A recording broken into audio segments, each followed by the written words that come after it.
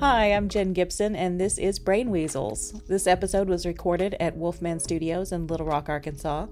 I have a disclaimer. I am not a mental health professional, nor is anyone on today's show. This episode is more about personal journeys and TV show analysis. If you are struggling, I hope this show helps you, but you should also seek the help of professionals. Later in the show, I will be talking about the Netflix series Squid Game with Lee Dandy, the Sancheck system, and Christi Seatts. But first, Krystal Cornelius, aka Maxie Fauna, joined me in the studio to talk about her mental health journey and how her art helps her heal. I am here with Krystal Cornelius. So Krystal is an amazing jewelry maker and burlesque performer. Yes.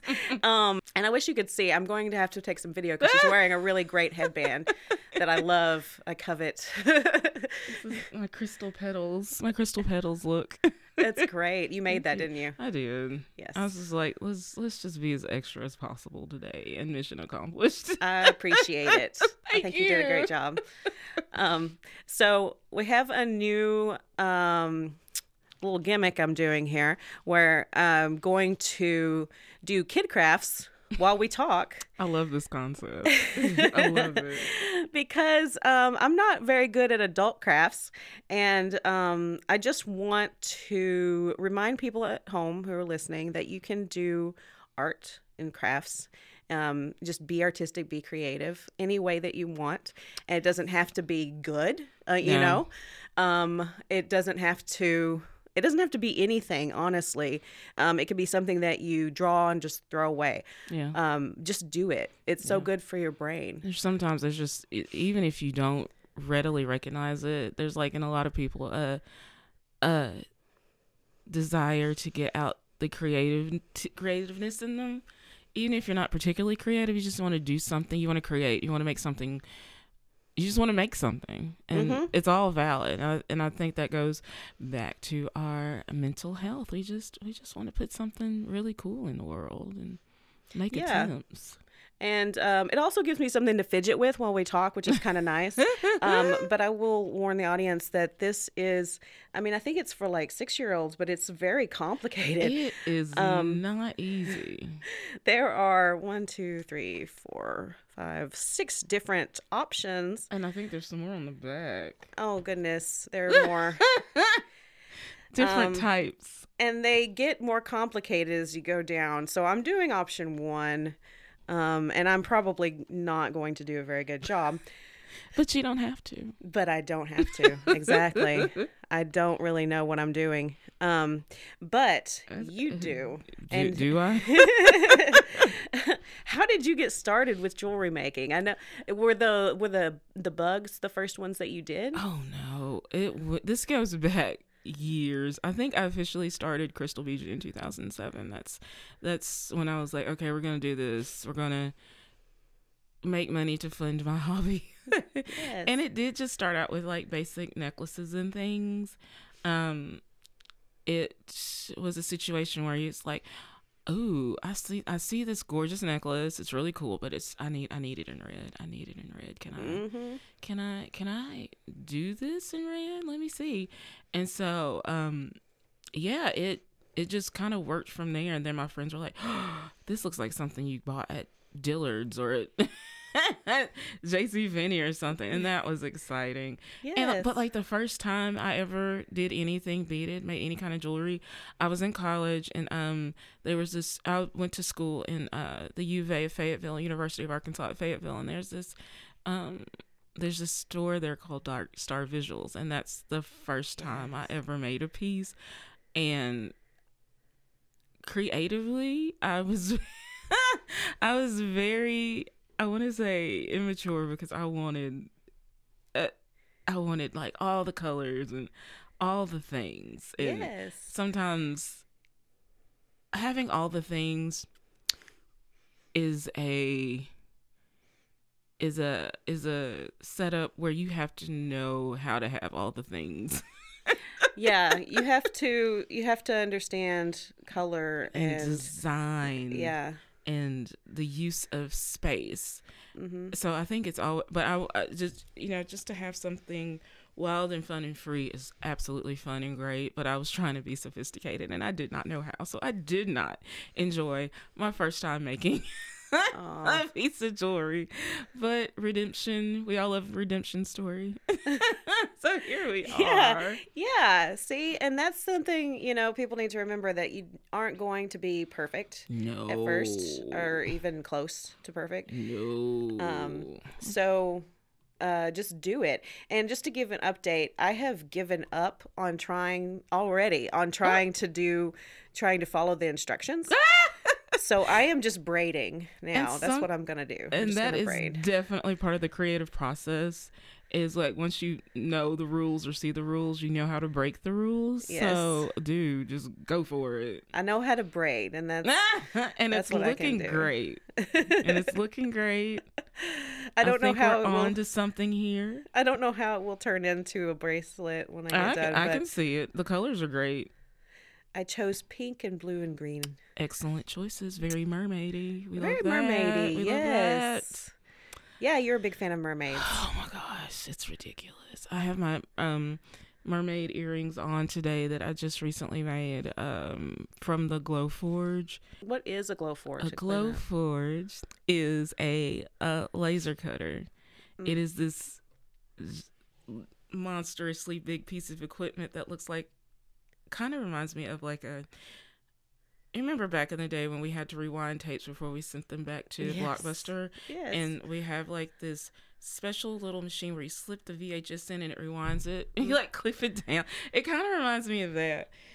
So let's get vulnerable for a minute, if you don't mind. Absolutely don't mind. So what kind of mental health struggles do you have that you use creativity to help with?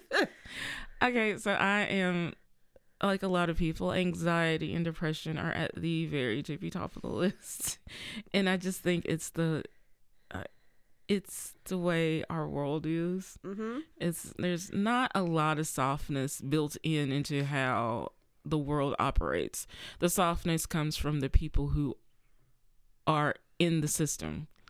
So, having the literal human factor, having grace with people when they're not at 100. Nobody's going to be at 100 every day. And so I think that's very important, to have that grace with people in this world where it can very much chew you up and spit you out. Mm-hmm. So I think that's why a lot of us feel so rough as far as being depressed and having anxiety. It's just we're a little knocked around, and we're just we're preparing for the next hit. Mm-hmm. And but there are ways that we can gird ourselves and soften the blow by doing creative things, by bringing joy to ourselves, bringing joy to others. I think creativity is one of the big ones. Even if someone is not creatively inclined, there are a lot of people like that who appreciate the art of arts. And and that's anything from like visual arts, music, acting, yes, dancing, yes, dancing. I when I think of art, I've had to like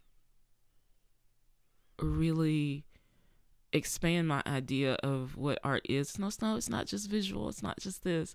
It's a whole plethora of things that, make people think, bring joy, or maybe not bring so much joy, but again, will help you think and maybe work out something. So yeah, it's a myriad of things. It's wonderful. So do you do the jewelry for a living?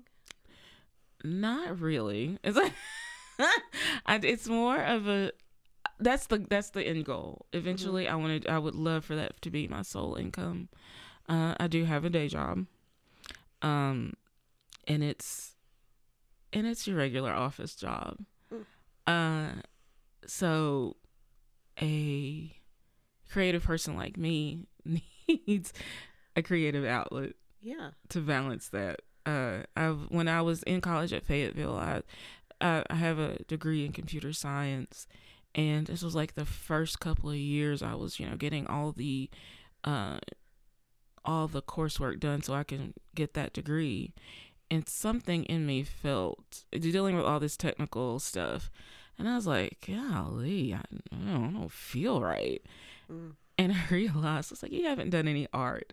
So I started taking art classes and eventually got a minor in art studio. So I guess that was a way that I used creativity and art to balance out the slings and arrows of being in IT, and not maybe me not necessarily being that mentally inclined. Not to say that I couldn't do it. It was just not my natural setting. Yeah. But the art studio was. And that can be very stressful if you're trying to do something that doesn't feel natural to you. It can be, and you're trying to tell yourself that you're not unintelligent or you're not incapable. It's just a little hard to catch on because it might take some extra mental steps. Yeah. So just because you're artistic doesn't mean you can't be technical.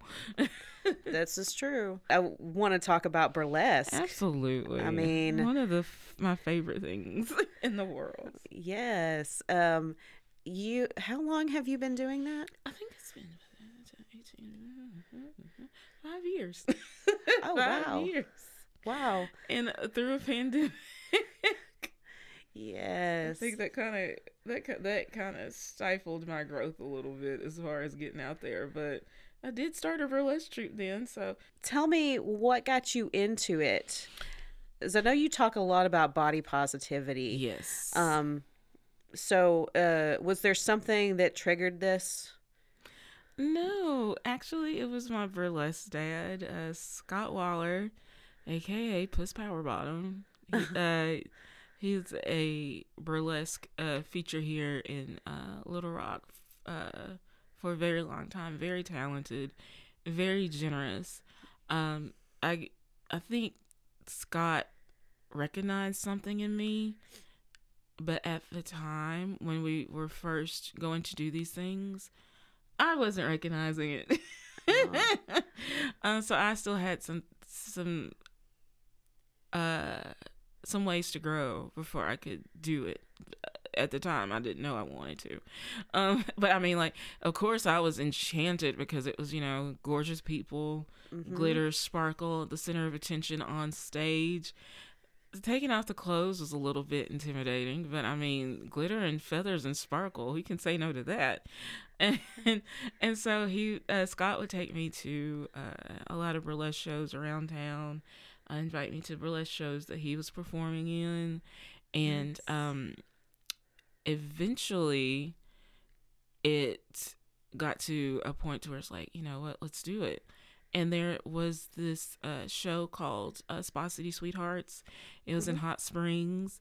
It raised money for Valley of the Vapors music festival.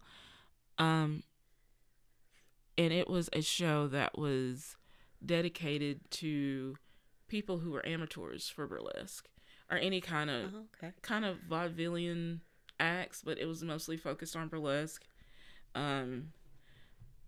It was just a really good time. And so I finally bit the bullet. And after months of preparation and tutelage from my burlesque dad and some help from a friend of mine whose name is Joseph Reitsky. He's a local reupholsterer. Oh, okay. He does like really, really excellent fancy work. But he also, in a past life, lived in New York and was a clothing designer for the public library there. Oh, wow. And one of the things I always say, I probably like wear him out on this, but I just think it's fantastic that this happened. He dressed Angela Bassett. No. Yes. And I'm just like, like incomprehensible noises. Like, she is a goddess to me. She is. So, yeah, someone who dressed Angela Bassett has designed burlesque costumes for me, and I can't believe it. And I can't believe I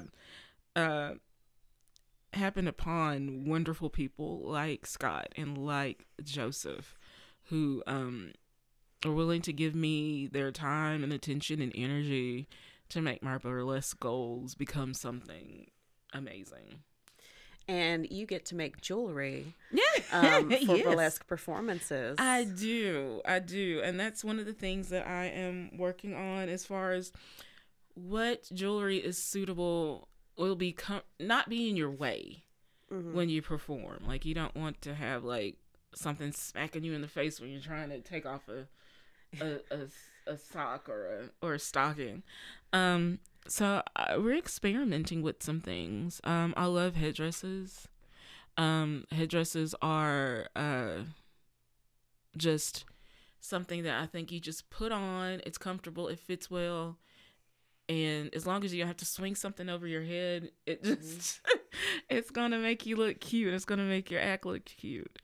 So, yes, I love some good burlesque jewelry. And that's another thing that Scott taught me is back of the house.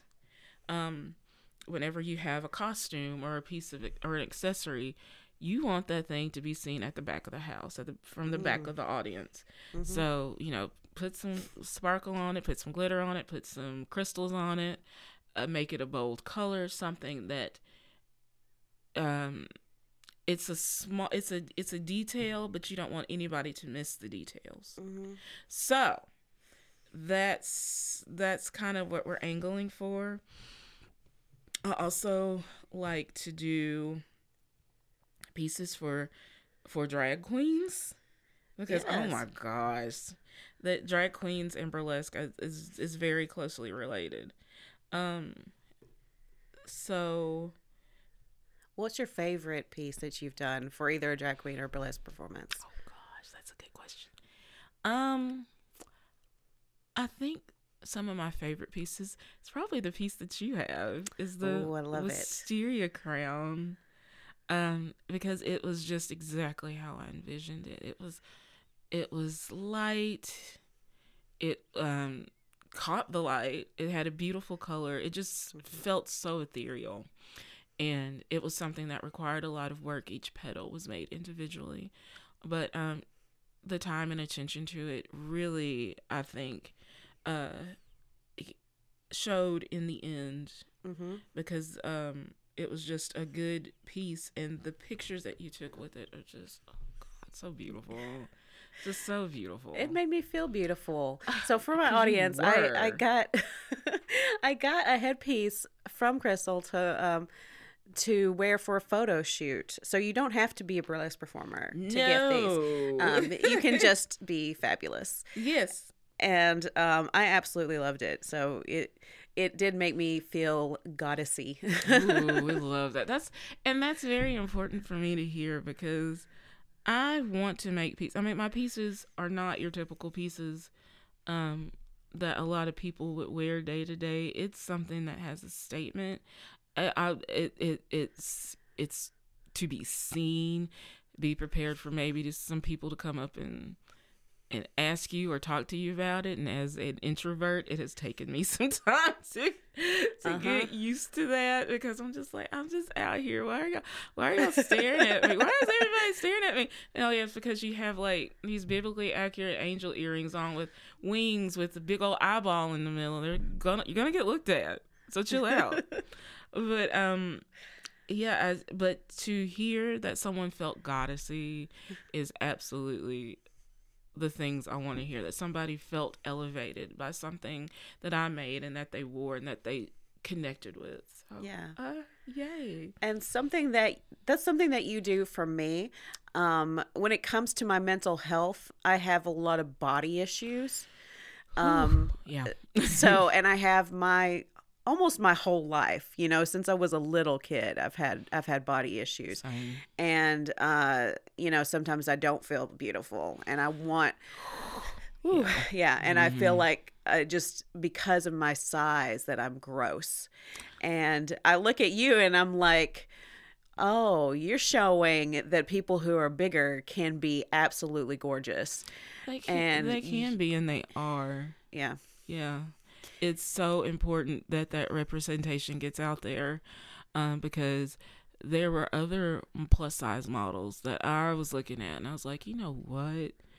I think we have the same, and I hate mine, but I love hers. What's happening?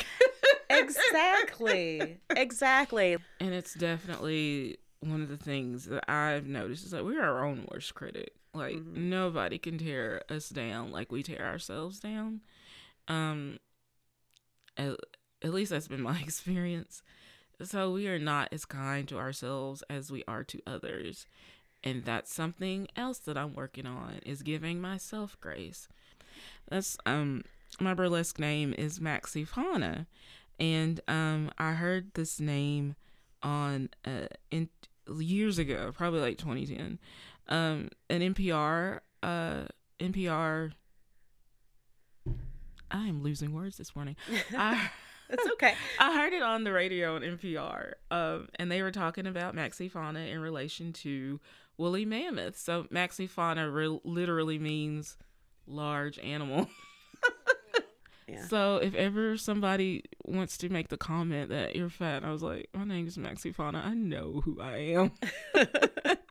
I know. And gosh, and you hate to see that, sometimes some burlesque performers still get some grief from other people who might have been in the industry longer, and maybe not so much as they're meaning to be cruel. They just keep pointing out the obvious, that they're bigger. Okay. And they're good, and they told him that they were a great performer. They just kept mentioning that they were a larger person. And I'm just like, yeah, but because we are larger doesn't mean that we can't do beautiful, amazing things. Doesn't mean we can't dance. Doesn't mean we can't model. Doesn't mean we can't inspire. Doesn't mean we can't be beautiful. It's just, I don't know if they were amazed, because this person is a very, very talented performer. Like, knock your socks off. But I was just like, we still got so far to go. Yeah.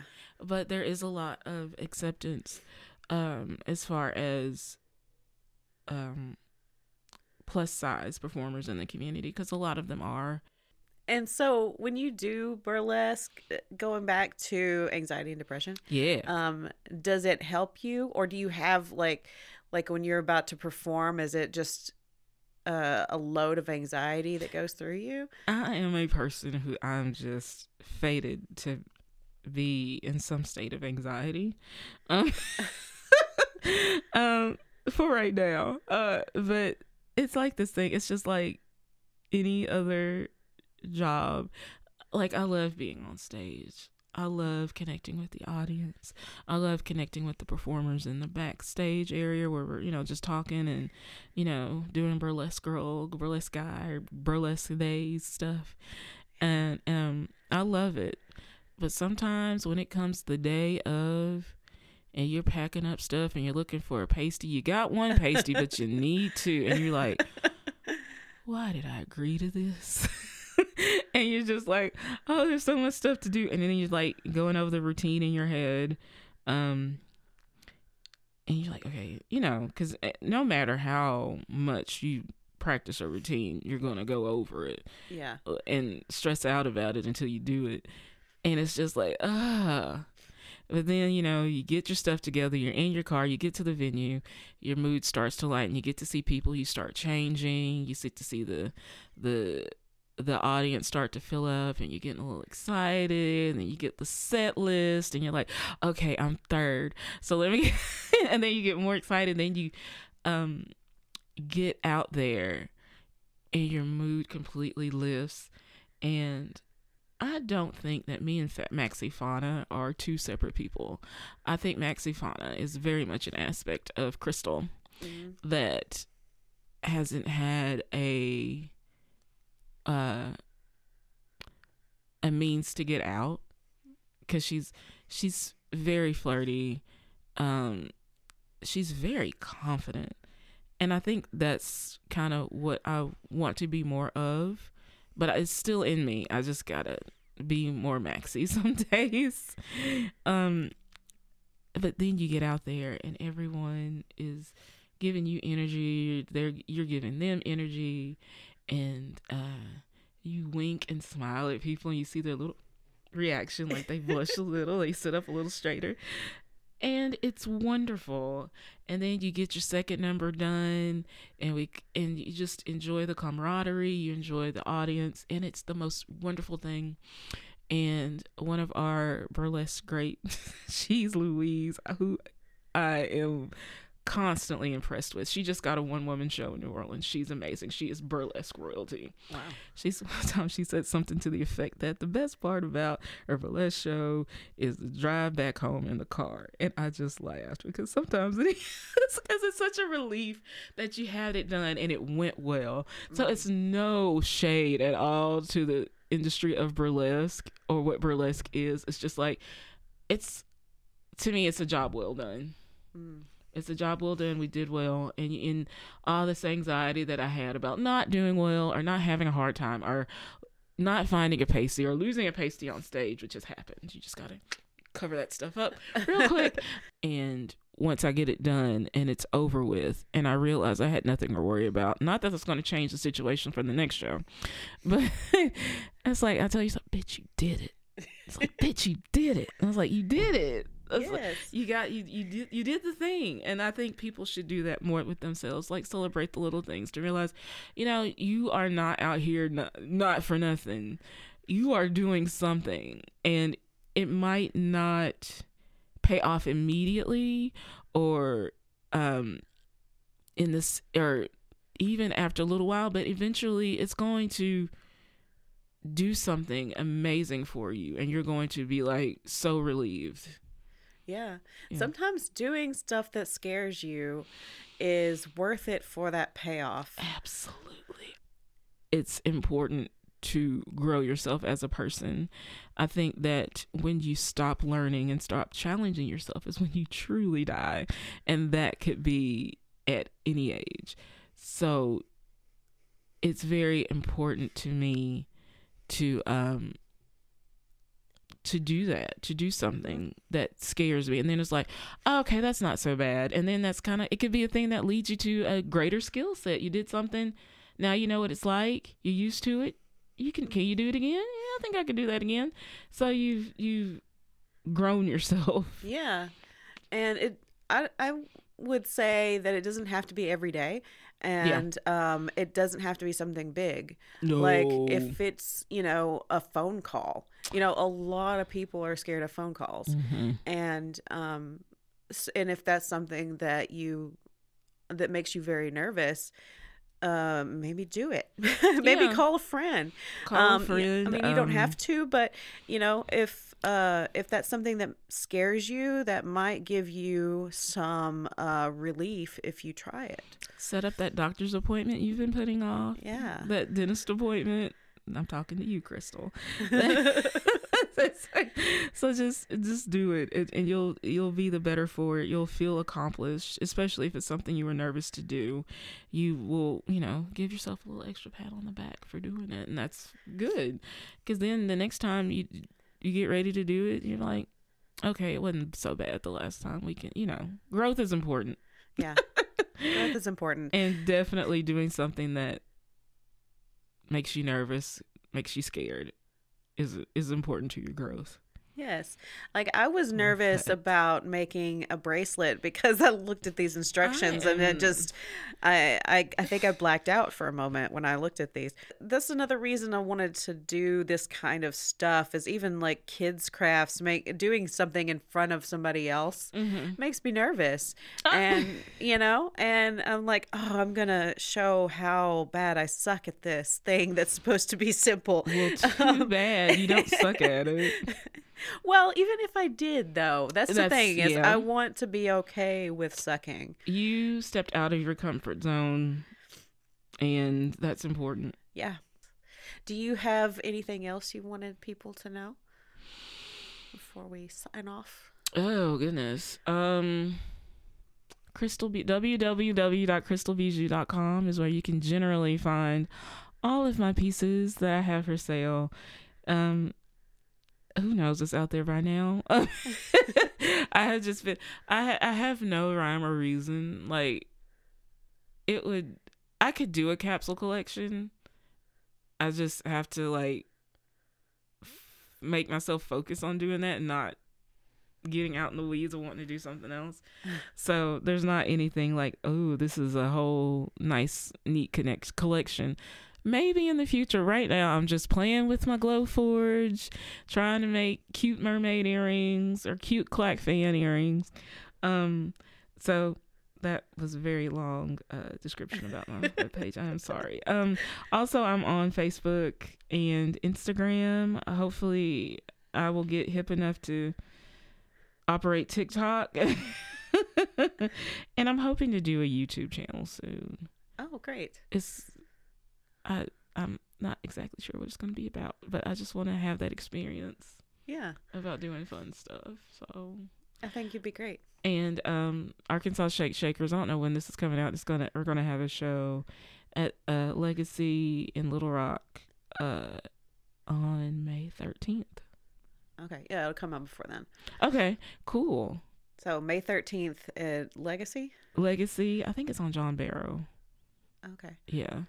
And we'll be having Arkansas Shakers will be having a Pride show in June.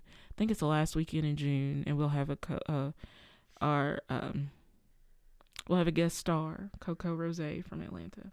Oh, so I'm very excited to see her. That's great. That's exciting. It is. Good stuff happening. Yeah. Thank you so much for being here. Thank you for inviting me. This has been. I love talking to people on podcasts about creative processes, and this was definitely fun. Thank you again, Krystal Cornelius. In this next segment, we talk about the Netflix show Squid Game and its representation of addiction. Joining me are queer tattoo artist Lee Dandy, the Sancheck System, and Christi Seatts, who will be helping me co-host for as long as she can stand me. So we're doing a couple of different crafts. We're doing puppets and mandala. I don't know if I say that right. Coasters. So, yeah, you might hear some scribbling. You might hear some just paper rustling because we're making puppets out of paper bags, which is awesome. And today we're going to talk about a couple different shows. I'll just start with Squid Game. Is that okay? Yeah, one of my favorites. Yeah. And Christi, why don't you explain what happened to you yesterday when you were going to watch just the first episode? Oh, gosh. So something happened? So yeah. Jenn told me that we were going to be discussing Twin Peaks and Squid Game, and I was familiar with them both, but I'd never actually seen either one of them. And so I said, okay, if I'm going to be on the show, I should watch some of it. And Jenn suggested just maybe watch the first episode of each, that way you get a feel for it. So I was like, okay, I'm going to start with Squid Game and watch the whole thing. Oh boy. So you're nice and caught up. That is typically how that happens with that show. It's how it happened to me. Yeah. You're just like, couldn't hang on a minute, stop. hang on. We've got to finish it. Yeah, I think I started it. Now I have to I'm trying to remember what time it was. I don't know when I started, but by the time I was done, it was like 15 till 1 in the morning. Oh boy. Yep. So yeah, I struggled a bit getting up this morning, but I'm here. So, and how do you feel emotionally? Oh my god. Sounds accurate. Yeah. Relatable. I don't do violence well. I don't I'm do so gore sorry. well. Yeah. I recommended a bad one. Well, but the thing is, I remember when it was on everybody's minds, and it was I was on TikTok, so I would hear a lot about it on TikTok, and people would use the music and all of that. And so, I mean, I had an idea. I knew what I was getting into, and I was like, nope, I'm gonna stick with it because now I'm invested. Yeah, that's familiar. So yeah. And also, I want to say that the way it ended, I just think that I can't remember his name, but I feel like he's gonna turn into Batman. Oh, you mean Gi-hun, the main character? Oh. Okay. Yeah, he it seems He's gonna like try. It seems like he could be Batman to me. I don't know. He could be. He's got the money. He does have the money. That's the most important part, honestly. He's just not And the tragic backstory. He's just... Gi-hun makes mistakes. He do. A lot of them. Yeah. He does. Who is... So, you wanted to talk about your favorite characters? Sure, or just whatever kind of subject we want to get on from Squid Game. I didn't expect to like it as much as I did. I just sort of needed something to binge because I wanted a distraction that night, and I turned on Squid Game, and like Christy, I watched through the whole thing until 2 a.m. in the morning. And so same thing, same hat, same boat. I ended up loving it. I didn't expect to. Because it just felt like one of those kitschy things that was popular right now. And I'm like, what's the hype? All right, let's see what's going on here. And I turn it on, and I'm like, oh my goodness. This is...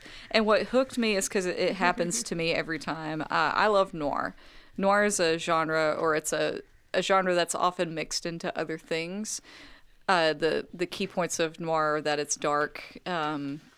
Typically, the characters don't get what they want. There's a lack of satisfaction. They are often all flawed.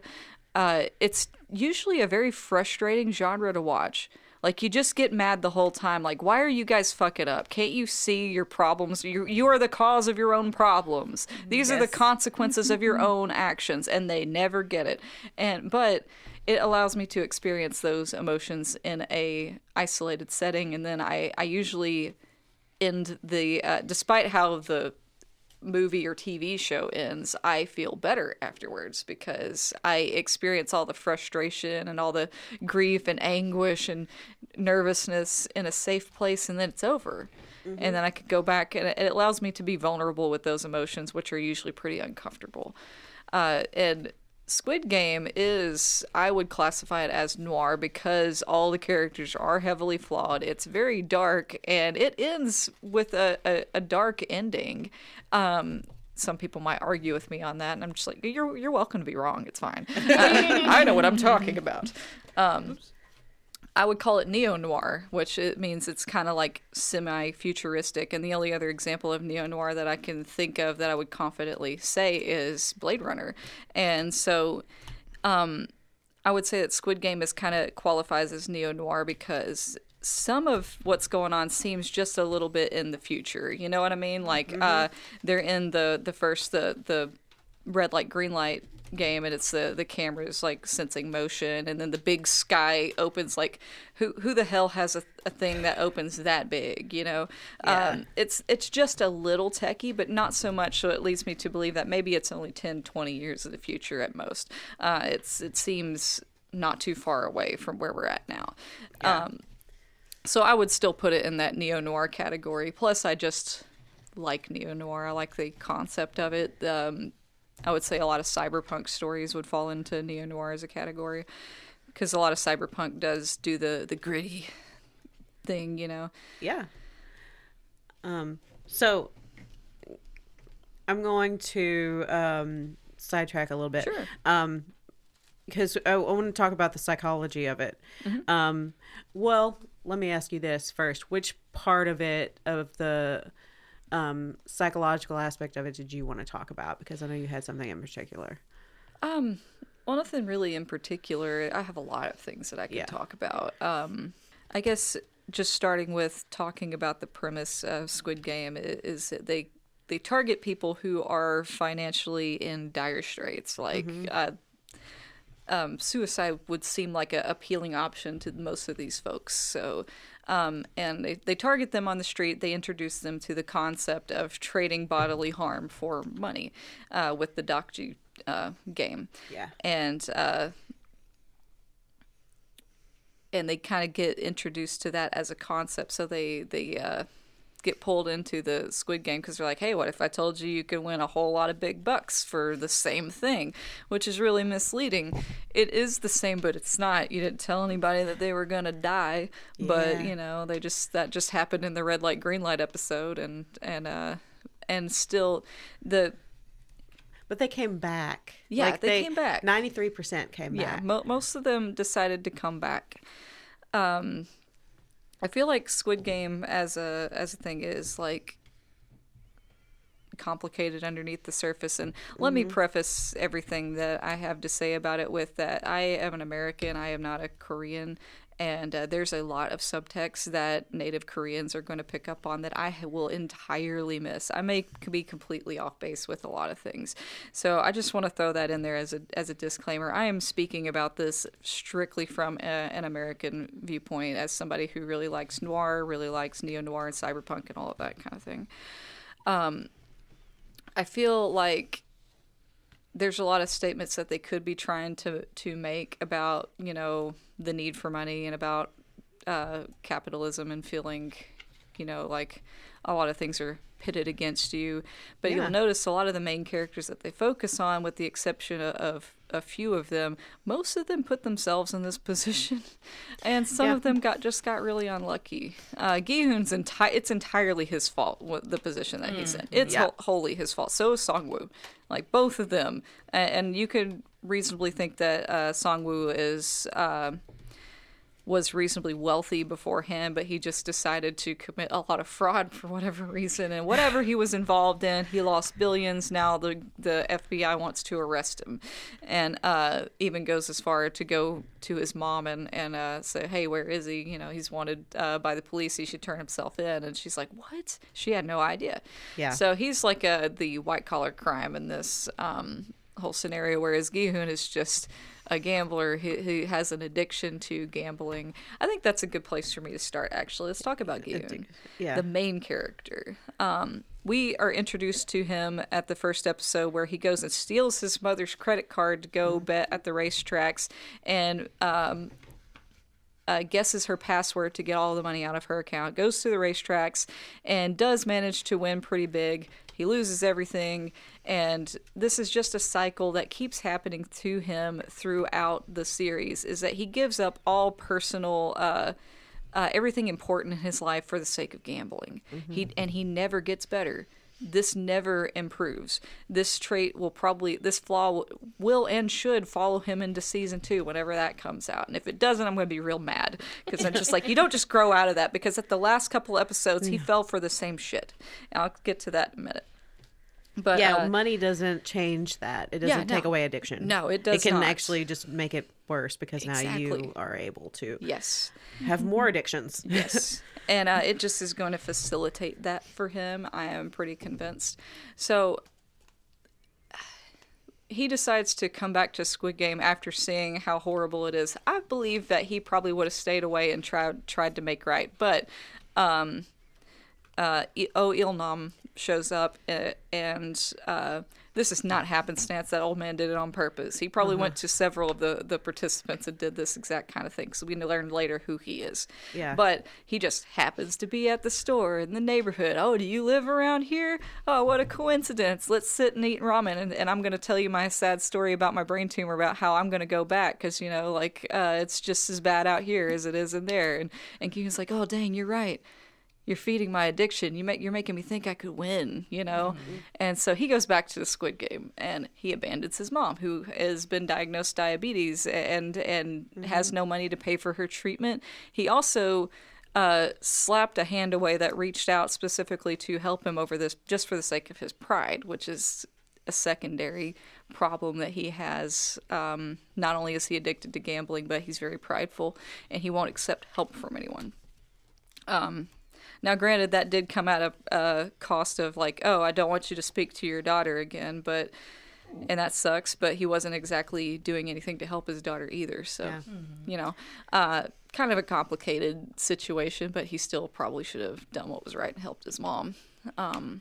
And maybe crawled himself out of the hole, proved that he was a decent person. And I'm pretty sure that his daughter's family would have let him talk to her eventually, because they didn't seem like bad people to me, what little I saw of them.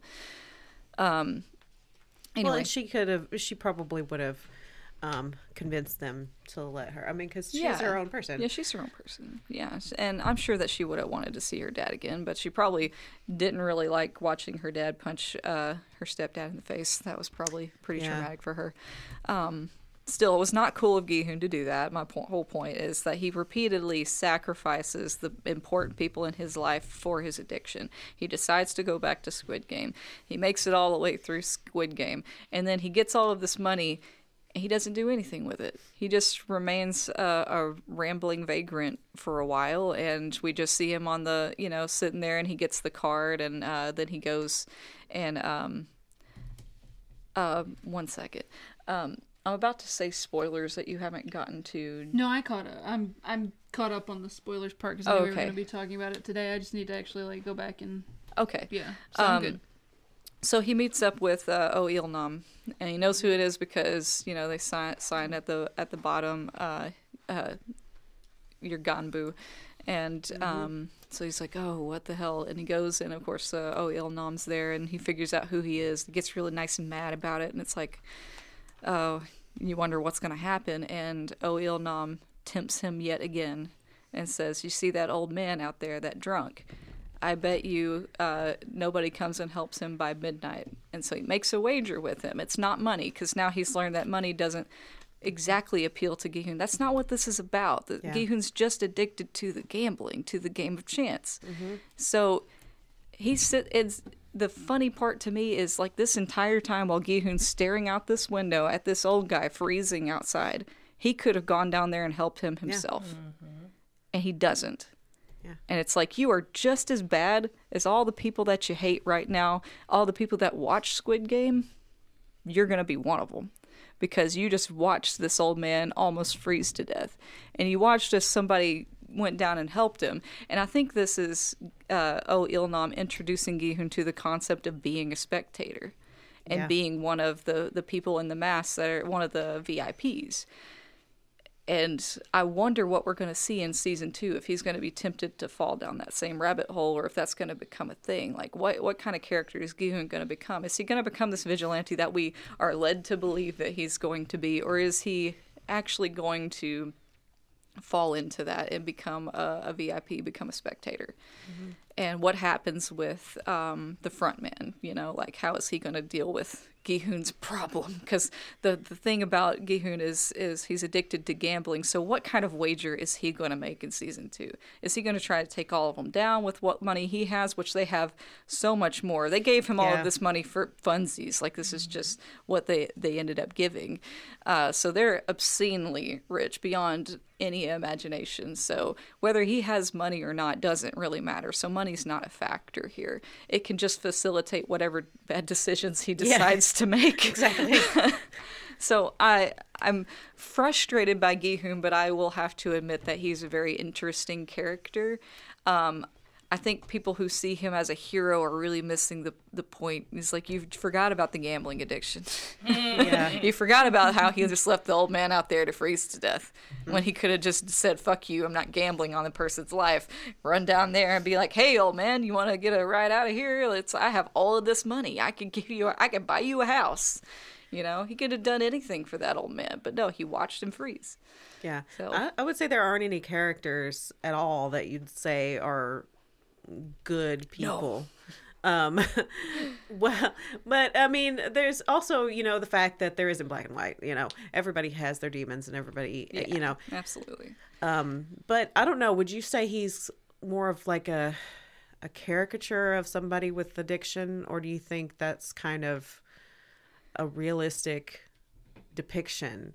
It's hard to say, I know, because it's such an extreme example going into like betting on people's lives.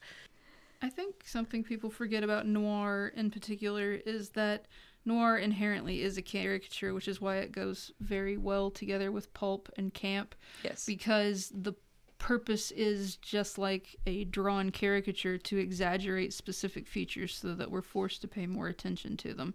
It's not that they're not inherently something that is at its core unrealistic, but they are being pushed a little bit artistically on purpose so that we're forced to confront those features when normally they're a lot more subtle in real life. Yeah, it definitely makes you think about it. That's one of those important things about that genre that I think people miss pretty frequently, is just the fact that it's not meant to be 100%, realistic, as much as it's meant to point out that it's not actually the strangest thing anybody's ever done in that scenario. Oh, not by a So long it's shot. one of those things of, would an addict actually abandon their family that way? Of course. That's happened lots of times for anything, including gambling. Yeah, Would people risk their lives for a bunch of money because they're in a really bad position? Yes, that's absolutely happened. The only thing strange, like in Pushed, is the circumstances in which they're in. The premise of the question is the same. How much would a person give up if they had the right motivation, if there was something that they wanted, or is it fueled by whatever? I think the most interesting thing about Gi-hun is that we learned that it was never about the money. Yep. Because at the end, no, he doesn't care about it. That, or he learned at least that part of his lesson, but I don't think he's quite figured out that the gambling doesn't go away just because your motivation for it changes. Yeah, but it clearly didn't. No. Yeah. No. Why do people watch it? That's a good question. Or why did you watch it? Why did I keep watching it is a good question. I like gritty stuff. I just enjoy gritty things, but I realized there was a lot. Like, I think I got lost in the complexity because the premise seems simple. It feels like the premise is pretty simple. It's basically, it's Thunderdome. We've all seen the story before, but I've never seen it told this way. I've never seen a different country's take on it. And they went about it, even though it felt like it had the same jacket, it still felt different while I was watching it, and I was interested all over again. And I think the frustration is what kept me watching it. The exercise in frustration, like, is this guy going to get any more tolerable than what he is right now? And he just doesn't. But that's something I like about shows like that, because those characters are very believable to me. Those characters I actually enjoy, as much as I complain about them, and as much as I don't enjoy them as a concept. I also can't deny that they've hooked me. I'm very invested in where the story goes with that character because I'm still hoping for better. And I've watched enough noir to know that I shouldn't do that. But again, it's my favorite genre. It allows me to experience that kind of frustration, and it's also very psychologically engaging for me, because I try to figure out what it is that drives the characters, what motivates them, what are they losing, if anything, and do they care? Can I tell how much they care? How compassionate are each person? There's no denying that Gi-hun cares about the people in his life. Why does he fail them, though? Why does he continue to fail them? Why is his ambition or his need to gamble more important than his compassion? And he's got to come to terms with this idea that he is not the good man that he thinks he is. There's a lot of ego there, and I just can't wait to see what happens with it. And I really hope that something happens with it. Whether good or bad, if it continues to frustrate me, I would prefer that than to be completely disappointed where it's all resolved and everything's fine, I would just kind of be disappointed in that and be like, okay, I can stop watching now. You've stopped frustrating me, so now I'm not interested. Yeah. So maybe it's kind of an emotional masochism. I have no idea. Thanks for listening to this episode. Please come back next week for another interview and a discussion about Twin Peaks.